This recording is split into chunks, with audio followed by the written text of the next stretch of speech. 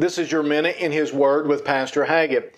In Psalms 133 and verse 1, the Bible says, "Behold how good and how pleasant it is for brethren to dwell together in unity." You see, we're living in a divided world right now.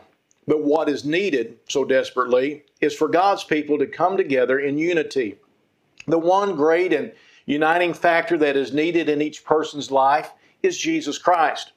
You see, while division brings heartache and turmoil in a family or a nation, Jesus Christ can bring love and harmony and unity into our lives. United we stand and strengthening that which is good. But if we're divided, we'll see decay. So today, unite your heart with the Lord Jesus Christ. This has been your Minute in His Word. And if you don't have a church home, let me invite you to come pay us a visit at Calvary Baptist Church here in Marshall.